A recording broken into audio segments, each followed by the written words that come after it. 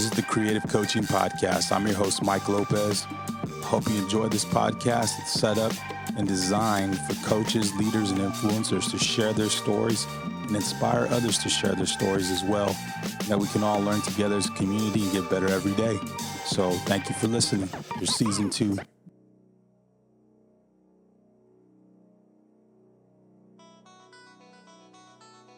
Today's guest is Stan Jones. Coach Jones is an assistant coach for the Florida State men's basketball team. We talked to him today about winning being a learned behavior, how to define reality for your players, that you should invest in your craft. I hope you enjoy this podcast and you look to get better every day.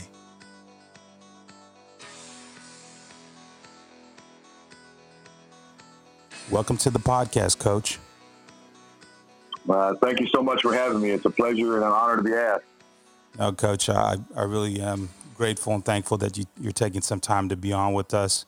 A lot of tons of accolades, highly regarded in the coaching profession there at Florida State and throughout your career. And so I'm just here again, honored that you're on. And so I'm going to start off like I do every podcast, Coach, in that. How were you introduced to the game of basketball?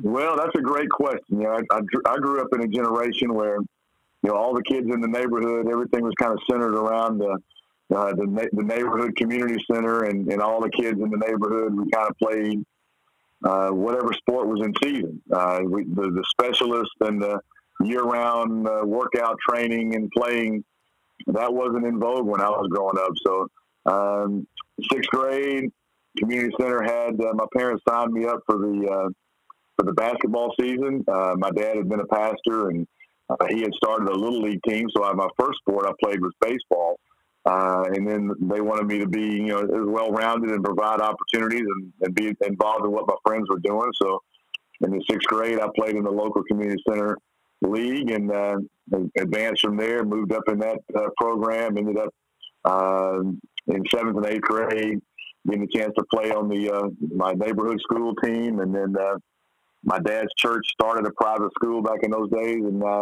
started going to school there in the 9th grade and played high school ball my whole 4 years there, and became a walk-on at Memphis State. So my progression as a player was just kind of an old school normal way, but I was 5'9" in the 9th grade. I continued to grow for like 3 inches a year. Wow. To being 6'7" and a half when I played as a walk-on at Memphis State, which is now the University of Memphis. And so basketball is a game that I just kind of grew with and grew up with, and it became a real fascination. I started having success in it.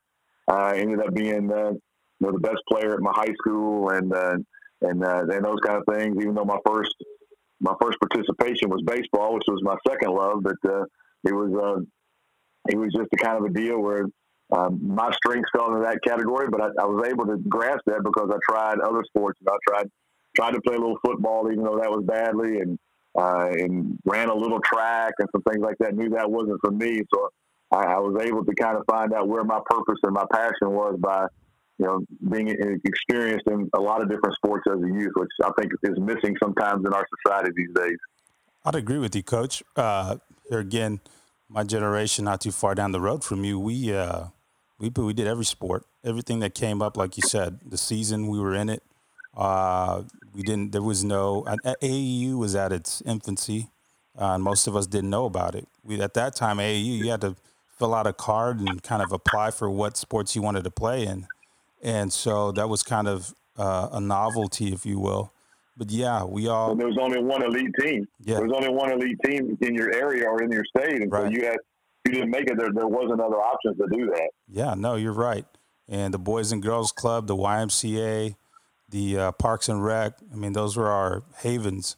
That's where we found competition, and that's where we kind of sharpened our skills on our own. We didn't have or the outdoor courts, and that or the baseball field or whatever. I mean, we went for it. We had to be outside.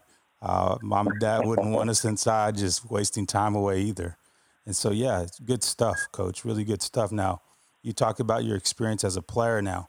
Was that always peaches and cream, or did you have any kind of, resistance or injuries or anything that kind of held you back in your playing career?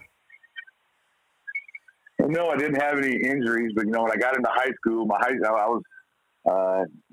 was the best player for most of my career in high school on my team, but we were not a winning team, and I never really understood what it took to win, and winning being a learned skill that we have to. It doesn't come naturally. We have to learn to fight for that and to obtain it. And I didn't start understanding that until I became a freshman in college. And that experience as a player, both from not winning and to winning, kind of fueled my fire as I moved into the coaching profession of what I wanted to be able to teach the players that I was fortunate enough to be able to work with, and the kind of program I wanted to develop, and those winning values. I wanted to make sure our players understood how hard it was, how much you should cherish it, and never take it for granted. Yeah, no, for sure, Coach, because it's not, say your first year in, you win your conference, go to the NCAA tournament, get to Sweet 16 or whatever, right, have a lot of success. It may not always be that way. But if you like you talked about winning being learned, man, if you can keep that going and that mindset, you can maintain that throughout your program and with your players. There's a likelihood that you may be back if you learn how to win games, and especially down the fourth quarter. If you win or lose games in that fourth quarter, or you're losing more than you're winning, that can really destroy a season. In that, never mind the wins and losses, but mentally. Not for just that season, but for the next as you try to progress with your group. So, yeah, it's really important. I mean, winning programs produce winning players, and when you bring in the next crop, they know what the expectation is. They know what the culture is. And so that's just a great situation. So, yeah, I like how you said it, Coach. Winning is learned. Yeah, it really is. And so it is. It really is. It's a habit, and losing is a habit. Yeah. And the little bit I use social media, I have a little hashtag I use to kind of sign off, and it just says "winners win." And I base that off of all the teams that I've been fortunate to be a part of now, and especially my coaching career. A lot of winning teams, and some championship teams, and it is a rare instance that guys that participated on championship teams do not become champions in life, and whatever they do after their playing careers are over, they become champion dads, they become champion husbands, they become champions in whatever discipline of work they decide to do outside of being an athlete. They find a way to win because that ingrains in them, and that's part of the fuel that burns inside of me as a coach to try to have that impact, to get winners to learn, to get the habit of winning. So they never want to go over to the other side of the dash that we have in life. Yeah. And I always tell people to get more numbers on the left side of that dash, and to celebrate your wins is crucial for having an impact in your personal life, in your family's life, and in your community's life. Yeah. For sure, Coach. That's I don't know, to go through life with the mentality or with the mindset of that. Well, why should I even try? I'm not going to win anyways. Like that's super defeatist. And when you have a winning mindset, you're pretty much fearless when it comes to situations and challenges. Now, there's also a healthy fear to have, of course, but there's a fearlessness when you step into a competitive type situation. And I think winners, they'll compete with anybody, anytime, any place. Like that's always my mindset is like, hey, you name the time, you name the place, I'm there, man. You might beat me, but you're going to beat me once. That's probably it. I'll figure you out and beat you again and again and again. So yeah, that's good stuff, Coach. Now I want to ask you. No question. But go ahead. I'm sorry. Go ahead. No, you go ahead, Coach. I was going to say, I just got in a book I'm currently reading. In this book, it talks about that psychologists have come up with a statistic that 80% of the human mind's thoughts are negative. Yeah. And you talk about healthy fear. We talk to our players about that a lot. That you got to, sometimes in our generation, they want to say PVO, positive vibes only, and don't be hating on me. But the Bible tells us we have to fear. The Bible tells us we have to fear the Lord, right? To make sure we live right. And so we have to learn how to channel those negative thoughts into motivation to make sure that we build those habits of winning. And I think that's so critical that you understand how to channel the negative to the positive, and it becomes a circle for yourself that's never ending. For sure, Coach. What does it say in Proverbs? The fear of the Lord is the beginning of wisdom, and I think that's something that we all need to. Like we can load up on knowledge, but we need wisdom to apply that knowledge. So yeah, there's a lot of good stuff that comes out of that mindset about, okay, what do I fear? Who should I fear? And kind of categorize it and then prioritize it, if you will. So yeah, because amen and amen. Yeah, you don't want that paralysis of fear. That's really something that I always, portray, or I try to live out in my life to kids. Is like, hey, look, I don't, even my own children. I don't know what's going to happen, but I'm not going to fear the future, because then I can't live my future. So yeah, good stuff, Coach. I'm glad you brought that up. So who or what influenced you to go into coaching? That's a terrific question, and and thinking back on it, the first. My dad was a pastor. My dad was a little older. He was a fire and brimstone guy. So it was very kind of almost legalistic in my house. That right was right and wrong was wrong. Yeah. And sometimes as a young kid, you get so much into that, you don't find growth in yourself. And every coach I played for, from youth leagues up through high school and into my college experience, they became like heroes to me, even though they may not have had names or may not have had huge successes or in any Hall of Fames. But in my book, they were in my Hall of Fame because they helped me find myself. They helped me find my confidence. I was kind of a late maturer in terms of being 5'9" in the ninth grade, and one of those guys that didn't start a growth spurt till late in high school, and those kind of things. So coaches just pouring knowledge into me and pouring demands of excellence into me. Those people became people that I looked up to, and anybody that had the title coach in front of their name, I became a little naive and thought they all were superhuman beings, and none of them, they all had special callings, kind of like ministers. But you can also find ministers that don't always do the right things. But that was the initial part of it. And then when I got into college, my school where I'd gone to, they wanted me to coach the sixth grade team that played on Saturday mornings. And just to be involved and kind of mentor, and that kind of gave me the bug when I started about. But about the same time that I started coaching those sixth grade kids, I had an older brother that was a minister as well, and he sent me for I don't remember if it was Christmas or a birthday, but he sent me John Wooden, the book about John Wooden called "They Call Me Coach." Yeah. When I got that book and I read it, I've always been a very avid reader. My parents started me on that early, and to this day, I read a lot just to try to make sure I become a continuous learner and find new ways to share knowledge and to try to be expressive to my team and find ways to inspire and educate them. But that book, They Call Me Coach, it talked about John Wooden's influence on his team. More so from the discipline and the faith and the success and why he coached. It wasn't an X&O book. It wasn't a strategy book. It was a life book. Yeah. And I was at that point, being a person that growing up in a faith-based home, I didn't think my calling was to be a minister. And through that, and then my personal devotions and stuff, I really felt a calling that coaching was to be my ministry in the world. And to try to make a difference in young people's lives by being their coach, like the coaches have done for me. So those are my biggest influences. And it's not from anybody spectacular. It's not from some historical person other than reading that book about John Wooden. But the unique thing about that is, over the course of time, as I was coaching and John Wooden was still alive, I actually just in our church there was a bulletin came out one Sunday, and there was an article in there about John Wooden. It was written by one of his former players. I remember the player's name. It was John Vallely, and he talked about how John Wooden had been an inspiration to his faith and his Christian life.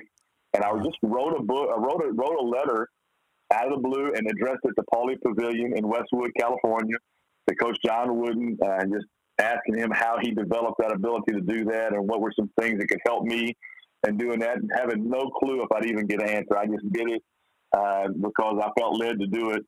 And amazingly, about a month later, I got a letter back from Pauley Pavilion on the campus of UCLA, and it was handwritten by John Wooden and explaining his philosophies and how he tried to influence his players, and had an autographed, personalized copy of his Pyramid of Success.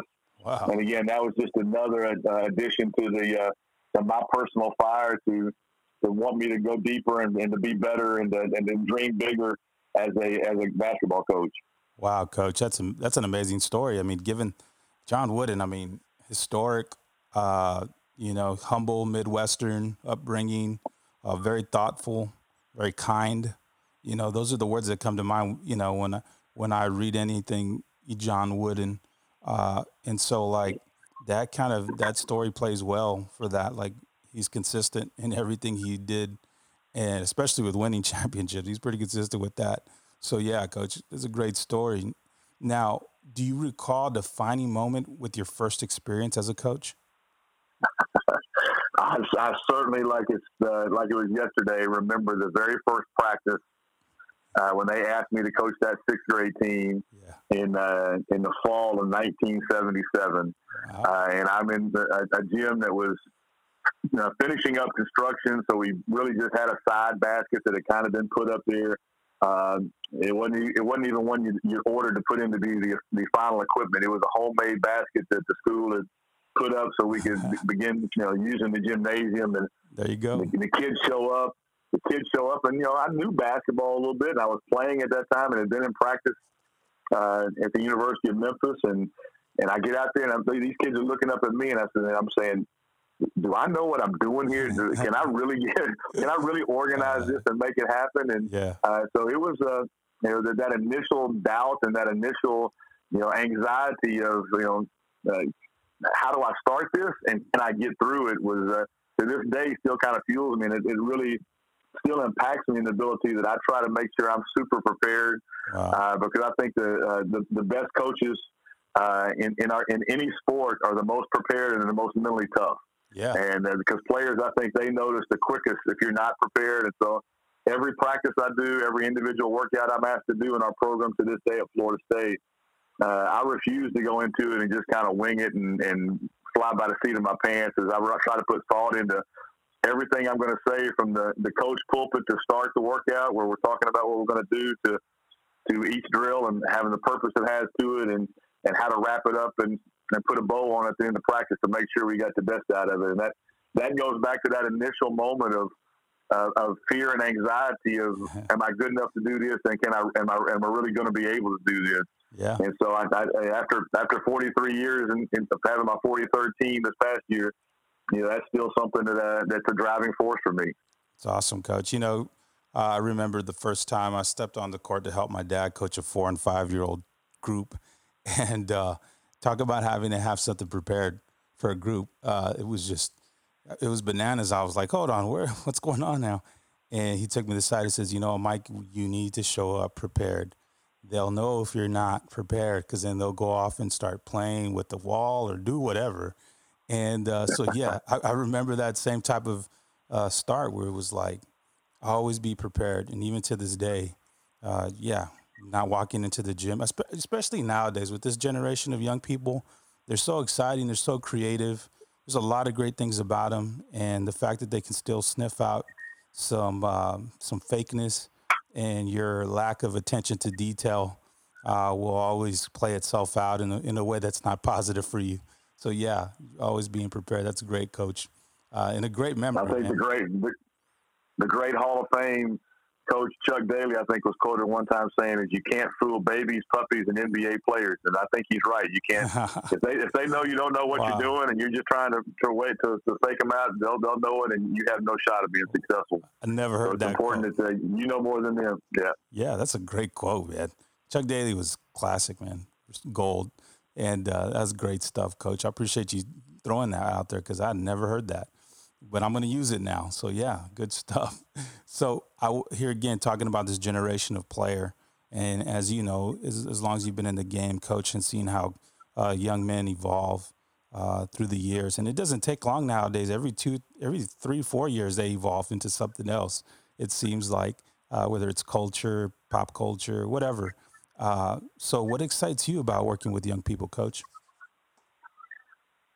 Well, I think that's a two part answer to that question. Is the first thing is it's not really immediate, but you're in the present moment when you see it. Is when those guys realize that aha moment that they can do something that other people doubted they could do, whether it's a skill, whether it's a championship, whether it's an achievement of a lifelong dream by like Devin Vassell, who was our leading scorer this year at Florida State, who when he signed with us, I think everybody kind of scoffed and said, "Why are you signing with an ACC team? You're never going to play there." Wow. And he ended up now, after a sophomore, being an early entrant in the NBA draft. Nice. With about a 99% chance he's going to be the top 20, the top 25 pick in the first round this year. And see guys like that realize that if I'm coachable, I'm teachable. I have a great capacity for work, a great capacity to learn, and I can handle my distractions. That I can reach my hopes and dreams and my goals. My dreams that I put a target on, I've now reached those targets, and you can just see the satisfaction and the maturity go off in those guys. But then the second part of that question is when you see them when they come back to you. There's nothing greater for a coach than to see his former players, to get a phone call or a text from his former players and hear about how they're doing in their life. Yeah. Whether it's in another career outside of if they're not playing anymore, if it's the birth of a child, if it's something they're doing in their community, whether it's in their church or whether it's in community service or some mission that they're doing, and just to see them happy and to see them achieving all the things that you hope you instilled at least a little bit into when they were under your leadership. Those are the two things that give you fuel. Man, I got to go to work the next day because I got to keep making this happen. So there's nothing more special than to see those two things as a coach with your own eyes. Yeah, no, growth and development, something that we all as coaches and professionals strive for is we want to get better. We want to develop our skill set, our tool. We add more to our toolbox. But then when we see that happen with the young people that we work with, yeah, Coach, it's having coached now for 25 years myself, it's just like there's no better feeling because your time invested was well worth it. And you go back and remember some of the times you think, I didn't know I had that kind of impact on that kid, but apparently I did. So awesome, good deal. But what it does, and a great story for that, Mike, is just this past year, the point guard who was the most valuable player on our team on my last high school team in 1995, and we won the Association State Championship. And it's kind of ironic. There was a picture taken of me hugging him after the game, and there's a father of a student at the school we're at that's shaking my hand while I'm hugging him, and he's wearing a University of Miami sweatshirt, which is in August is where I left that school to go play. So it was kind of almost like a prophetic deal. Wow. But 25 years later, he's a wildly successful businessman now, and he wanted to bring his two sons down to our last game against Boston College. Two things, because he knew we had a chance to win the first ACC regular season title in FSU history. But the second thing, he says, Coach, can we come down a day early? He says, I want you to work my sons out. Wow. It'll mean so much to me that the sons are in like the 7th and 8th grade. And he said, I want them to experience what I got to experience. And when you have those kind of things come back, that'll make you a little bit emotional. Oh man, that is super rewarding, Coach. That whole process of now you get to pass it to his legacy, his family tree, and you're not just you were just a quick experience he had in college. It's like you meant something to him, and that means you mean something to those kids now. So yeah, that's a great story, Coach. And that's really the whole point of why I think we do what we do from time to time, and we think about it as like, yeah, we love the game, we want to teach the game, we want to kind of just stay in the game at times because we're thinking, man, I don't know what I'd do without basketball. Kind of like these times we're going through right now, but at the end of the day, we're in the people business, and that's who we're serving. and we think we're just serving them, but we're actually serving their kids and their grandkids in a roundabout way. So yeah, it's a great story. Now, Coach, here again, bringing up this crisis and kind of the time away from the program, the kids, the gym, all that. How are you processing this whole crisis? Well, that's been the topic of every day of whatever you're doing, and you can't avoid it. And I've learned this in life that every day can't be a good day because Yeah, you wouldn't know what a good day is if you right, didn't experience some bad days. right. And so we have to accept that as just how this world was created and how this world operates. But again, being a person who takes great comfort in my faith, I've always kind of used one of my favorite scriptures, Romans 8:28, 28, yeah. which says everything works together for good.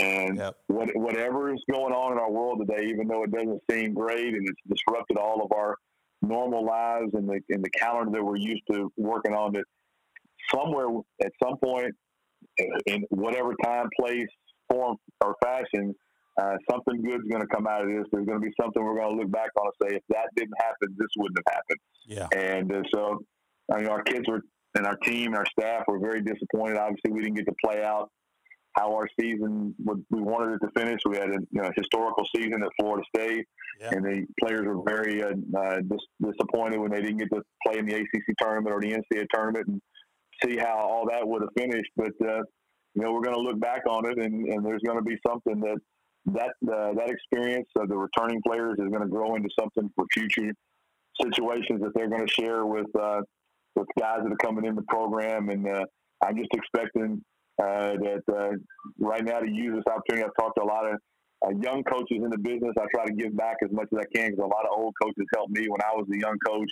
yeah. I just tell them, the valuable time you're getting to be at home right now with your young children. As you progress in the business, you're going to look back and realize there was a reason that you got to do that. I mean, I tell people this all the time. One of the things that helped me in my career is before I got to the level of coaching in college, I'd been a high school coach for 14 years. And for most of that, my children got to ride to school with me every day, and they stayed in the after-school care program or stayed in the gym with me and rode home with me at night. And they ran the camp store at my camps, and the conversations and relationships that we had when they needed it were already formed, because by the time I moved into the college ranks, they were moving into adolescence and teen life and all that kind of stuff, where they were not going to need dad that much. They were going to be moving in their own world. Yeah. But our relationships were so cemented and strong in terms of the life I was trying to share with them, the things I was trying to instill in them, the love and the time invested in them. I had confidence was not going to return void. And now that they're into their adult lives, and I look back and know that my steps were ordered, that my life in high school basketball was there for a reason before I got an opportunity to go into the college game and have a year in the NBA and be away from home more. But that never became a negative because my kids already knew who I was, what I was about, and what my love for them meant. That's And awesome. I try to tell a lot of young coaches that now to, use this time while you're home. Don't just spend all your time trying to think I got to do better as a coach and watch every webinar and every podcast, even though I hope they'll listen to this one. But make sure you take this closeness time with your kids and really take that time, because if you're a goal-oriented person and you're dreaming big, eventually you're going to have to be away from home on a more dominant amount of time. And so when that happens, you want to have your fatherly or if there's any mothers out there listening that are women coaches, I mean, you have those so ingrained in your children that that your relationships will never go sour on you. That's great, Coach. You do the work on the front end, so to speak, and then on the back end, when you're away, they know what you're doing and why you're doing it. They don't get the sense of they just don't want to spend time with me. They would rather do that than be with us. I mean, like that may still creep in from time to time, but as a whole, like you said, once you galvanize those relationships with your children, I've got 4 daughters, and so there's just constantly this. I have to reiterate and reaffirm. That's what it's all about with them, explaining why I do what I do and why I have to sometimes do things. And so, yeah, it's very, very important. I like what you said, Coach. When you quoted Romans 8:28, there's a saying that I heard one time, and I thought about it. I said, if everything works out for our good, if it ain't good, it ain't over. And so that's the mindset's always like, well, if things haven't worked out for my good, that means there's still more time for this thing to play itself out. And so I think that's just a really strong verse, Coach, to kind of for us to kind of live by. And so I really do appreciate you kind of bringing that up. Now, Coach, at this time right now, family, time, all that.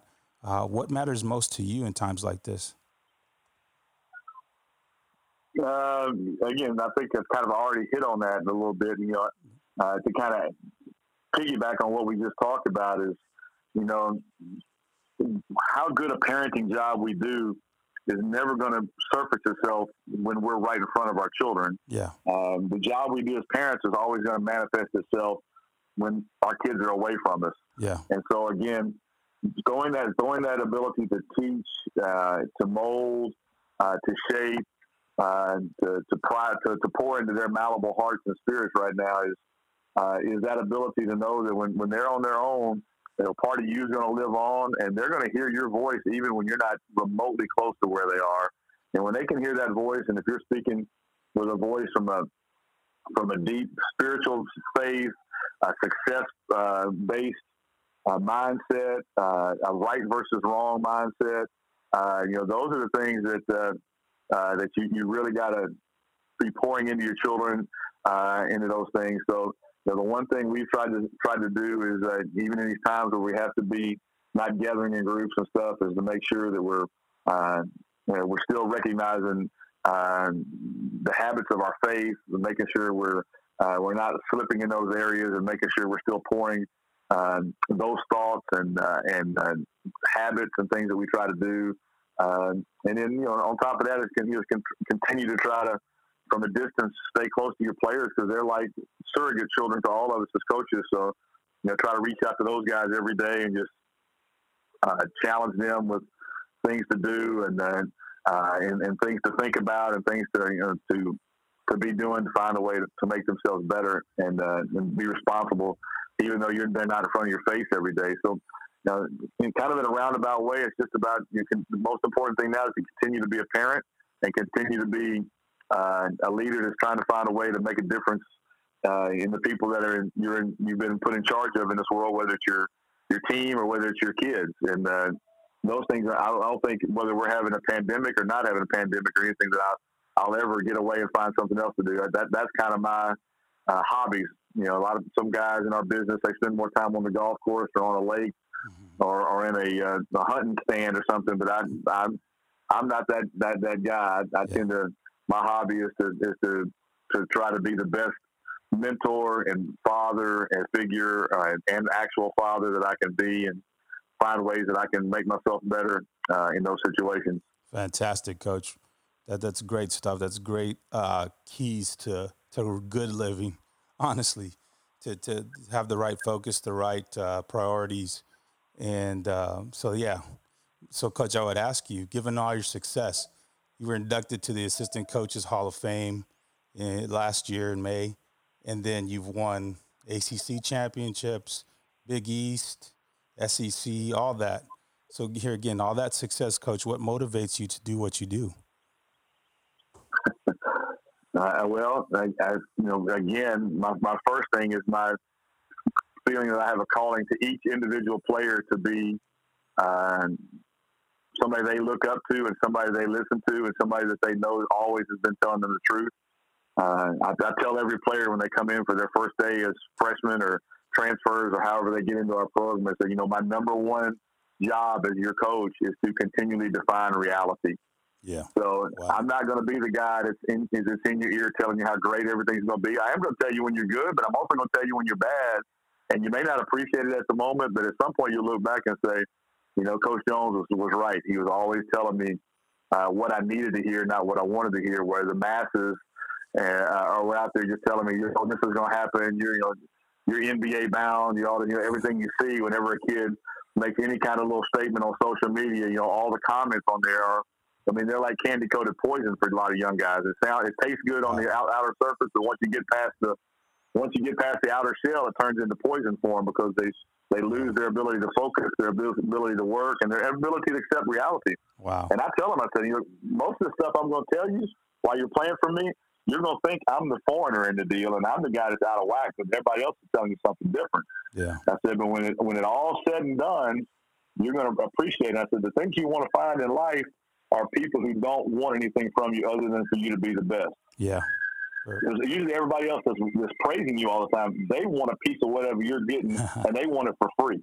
Yeah, for sure. They want it for free. For sure. So they think, they can say something positive to you, and that's like, swapping a ticket in for something you didn't earn. Yeah. I said, for you to make it in life, you're going to have to earn this thing.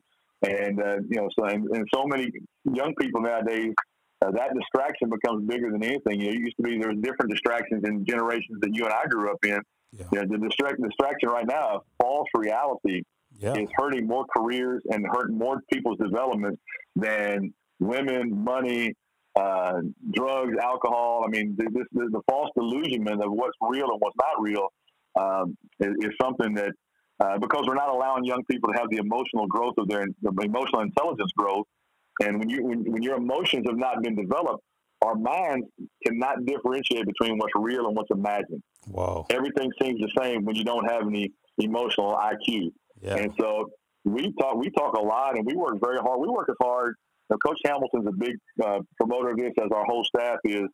That we've got to coach their minds as much as we coach their bodies and the technical skills that we have to teach them to play the game. Because if they don't have emotional balance and they don't understand how to get past the emotions and process real data in life, they'll never be good decision makers. Because when you just go on emotions, you can't differentiate what's real and what's not real. And so now you're just going on what feels the best at the moment. And that's when you make mistakes. Yeah. Wow, Coach. You said a lot right there. This generation, I think, needs to understand as well everything you're saying, everything that you Coach Hamilton, are preaching and also implementing within your program, and that you're not how you feel. Like, that's one of the biggest things I think I've experienced with young people is like, just because you feel that way, that doesn't make you who you are. Just because you feel like you're this or you're that doesn't mean you are that. And the identity crisis that's taking place has kind of really, like you said, impacted a lot of people's careers and their futures. So I appreciate you bringing that up, Coach, because I think a lot of coaches out there listening need to really step into that sphere because it's a real place. And if you just think that they'll get over it, they're in a slump or whatever, right? Just shake it off, son. You better think twice, because these kids have real ideas, real thoughts, whether they're their own or somebody else's, and you kind of confront them at times. And so, yeah, I appreciate you bringing that up, Coach. That's a really great point of emphasis. Now, Coach, I would ask you personally, because we all sacrifice things to move ahead, either in our careers or just in life, period. What have you sacrificed or even invested to be where you're at today? Well, again, I think that's a two-part question, so I'm going to talk about the investment part of it first. I mean, the things that I invested when I was a young coach and, only knew certain things about the game is, I really went as overboard as I could to invest in my craft and to learn everything I could about how to teach the game. But I think all the great coaches in every sport historically have had the heart of a teacher. Yeah. And they've been able to mold lives by being able to teach and not just, be able to present something, but they actually could progressively do that. So, going to clinics back when you bought instructional videotapes, those things are all antiquated nowadays. Those are all pre-internet stuff. Yeah. But studying those things, taking notes. I worked the famed 5-star camp for 10 years. Yeah. And even on the times I was off, they always would have a segment of camp going on called Station 13, where a college coach or a guest speaker would be taking any kid that wanted extra work and extra knowledge could come to that station. And I was at every one of them, and I still have every note that I took on all these guys on how they progressively presented their presentation on whatever their topic was. I still have those to this day. And I really invested in going to those things. I've got all my clinic notes from when I used to go to the McGregor clinics and the Nike clinics when they were first starting, and the medalist clinics, the ones I could get to. And so my investment in that was big. And then my other part of my investment in that was somebody suggested a book to me early in my career by an author named Harvey Mackay, and it said, "Dig your well before you're thirsty." Wow. And the whole thing was a networking book of how you get to know people before you need something. And so I took my time to go work as many camps. I didn't just work the local camps in Memphis where I started coaching at, because, you know, if you're a local high school coach in Memphis, you know, even if you played there, unless you were a superstar player, they're really not going to hire you on their staff to get your career going, because they make all the other coaches in the city jealous of you. And so you couldn't get any success. So for you to have a chance, something like that, you had to go away and hope you'd be successful enough for them to bring you back. Yeah. So I went and worked camps at obviously 5-star, but I worked at the University of Iowa, Murray State, University of Alabama, Birmingham, Future Stars, natural shot shooting camps, every kind of diversity I could, so I could learn while I was there, but also so I could build relationships, knowing that if I was going to ever be a college coach, recruiting was going to be part of it. And I was going to have to be able to know people and have people who knew me, so I could find ways to get in the door. So, you know, those are my biggest investments. And to this day, and in fact, I'm recruiting a kid right now whose dad and I worked camp at the University of Iowa 30 years ago. Wow. And I lost track of him, and he became he's an executive in a coaches association in another state outside of Florida. And I'm going to one of their recruiting events last June, and I walk in the door to register to go into the event, and he's running the table, and he said, "Stan Jones, what are you up to, man? It's been a long time."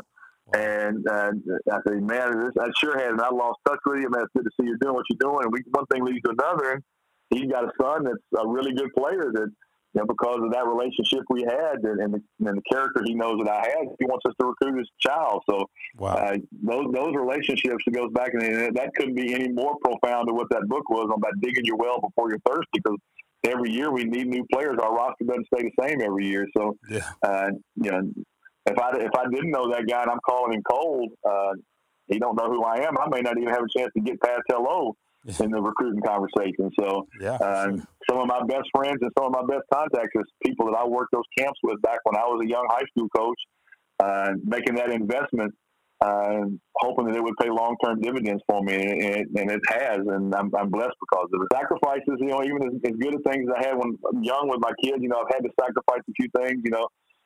When you're an assistant coach, you know, things happen that sometimes you can't control, that totally on what goes on with your head coach. And, you know, when my kids were finishing up high school, you know, Coach Hamilton was blessed to leave the University of Miami and become the head coach of the Washington Wizards. And, you know, you think the head coach had just signed a major extension. You think we're going to be at the University of Miami for a while and those kind of things. And then all of a sudden this pops up, and so my daughter's going to be a senior, and I don't have a job at Miami. I could have just said, well, I got to stay in Miami and do this, that, and the other. And the coach offers me a position to go with him to the NBA, so I got to do that. So, you know, you have to sacrifice sometimes being away from your family, and I had to go get an apartment in the DC area and work in the NBA and see my family when I could during those times to keep my career going. But again, it goes back to how things have progressed, where we had relationships and we stayed in touch, and the technology was advancing, where back then you had the what they call the AOL Messenger, so we could still be talking to each other kind of free every night, and cell phones were starting to be in vogue, so those are always positive things. And you know, you think you're going to be there, and you think you're going to move your family up to DC the next year and be in the NBA for a while. Excuse me.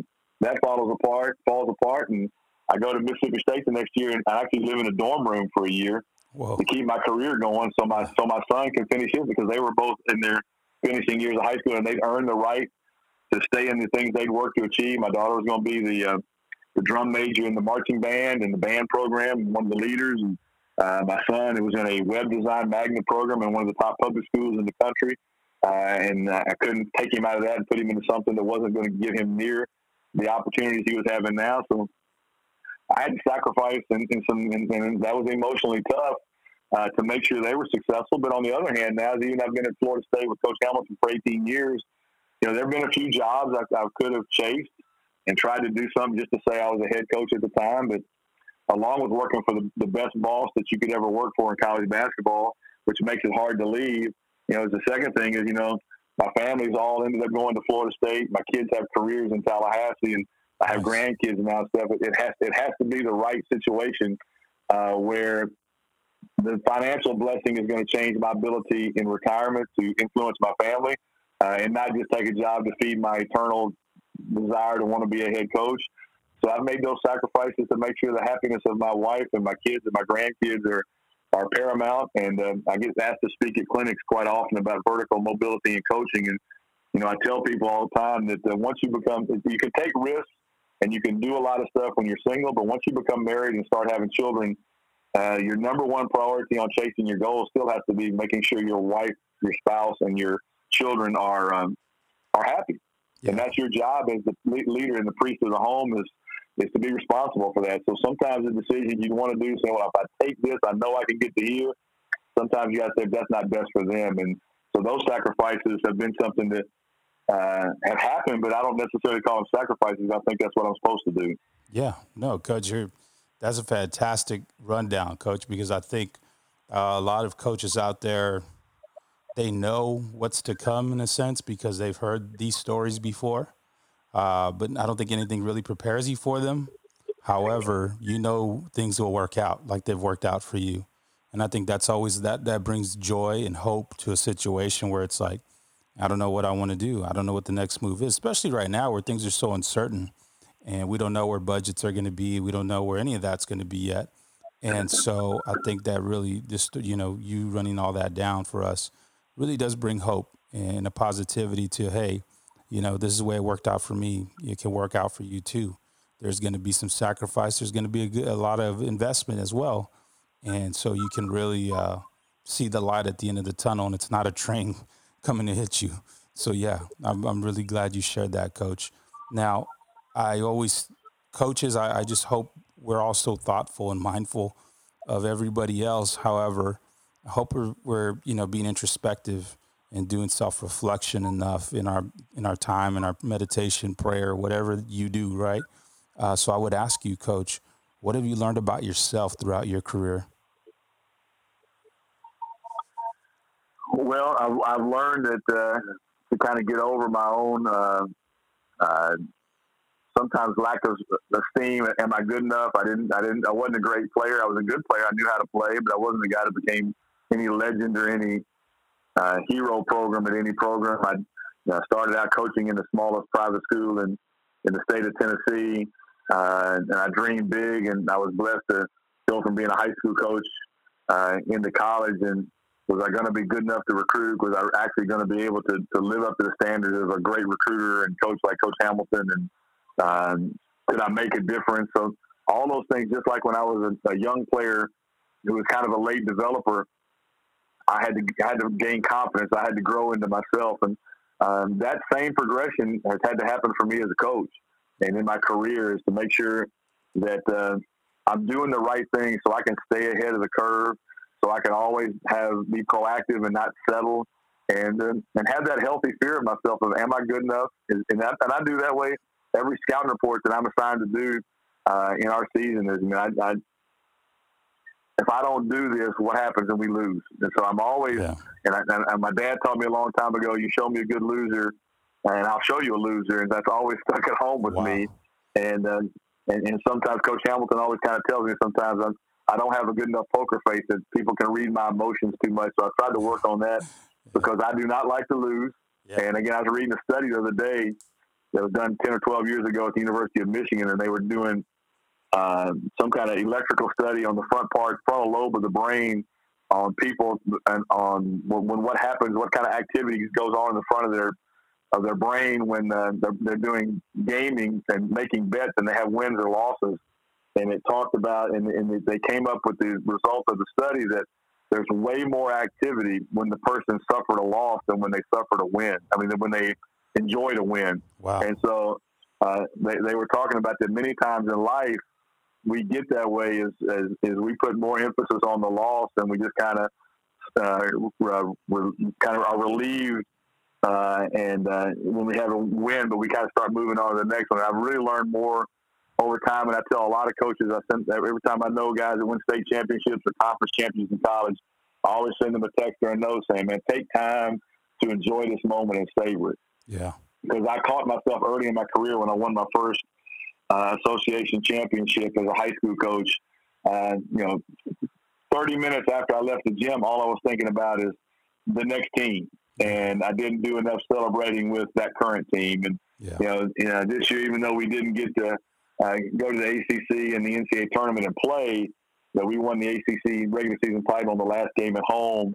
And we won that game, and Virginia beat Louisville, which made us the outright champion at 16-4. And the university did a great job celebrating that awesome for our team. And to sit there and I just stood in the middle of the court and watched our guys cut the net and savor that, and made sure I talked to each one of those guys, and not knowing that we wasn't going to play another game that year. Yeah. And just made sure that I took in all that moment, and make sure that those kids took in all that moment and talked about those things. And when we got back to the locker room, I said, man, we're not even talking about the ACC tournament. Enjoy this one, and we'll talk about that when we get to the next practice for that. And I think I've learned that the most is to not just be driven by the fear of losing, but that has to be part of it, because that is a driving force in every successful person. But also to take just a little bit of time to savor the wins and to find the wins in your life, even sometimes when things aren't going well. And that's something I work very hard on to make sure that I try to keep that in my daily and seasonal focus with my career. Great stuff, Coach. Yeah, you're wanting just to be in the moment, be where your feet are at, and enjoy that time, because like we talked about earlier, it's not always going to be like that, and you're not always going to be in that championship game or that cutting the nets down, if you will. So when you do get there, to really, really enjoy that time, that's great. Now, Coach, my last question always has to do with legacy, because I believe that even young coaches, if you begin with the end in mind, you can really set yourself up to have a great career, and you've had a stellar career, Coach. So what would you want to be said of you when it's all said and done? Well, when I'm laying in that casket in front of wherever my family puts me, whether it's in front of a pulpit or and wherever, I want first off to my wife, my kids, my grandkids, to say there's a good man. Yeah. I want to make sure they know that I was a person that was of substance and of character and of faith, and that was a good guy. And he lived his life in a good manner.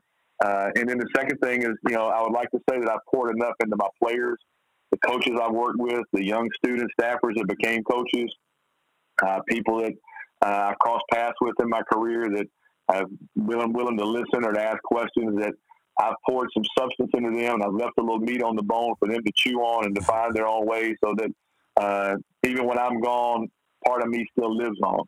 And that would be my greatest joy, is to know that for long past my life, that my prayers don't die, my thoughts and my desires of people to become successful don't end because my life ended, and that I've made a difference. And that would be the number one thing, and more than number one thing, that would be the thing that would be most satisfying to me, is as our maker upstairs says, well done, and your time on this earth has passed, and now you get to watch all the other people take it and run with it. Yeah. Coach, thank you so much for spending some time with us today. I really do appreciate it. You're welcome, and it's always humbling and to be asked to speak, and somebody think that you have some value to give, and I appreciate you reaching out, and anytime I can be of service to you, please don't hesitate to call, and we'll chop it up. I will definitely take you up on that, Coach. Thank you so much.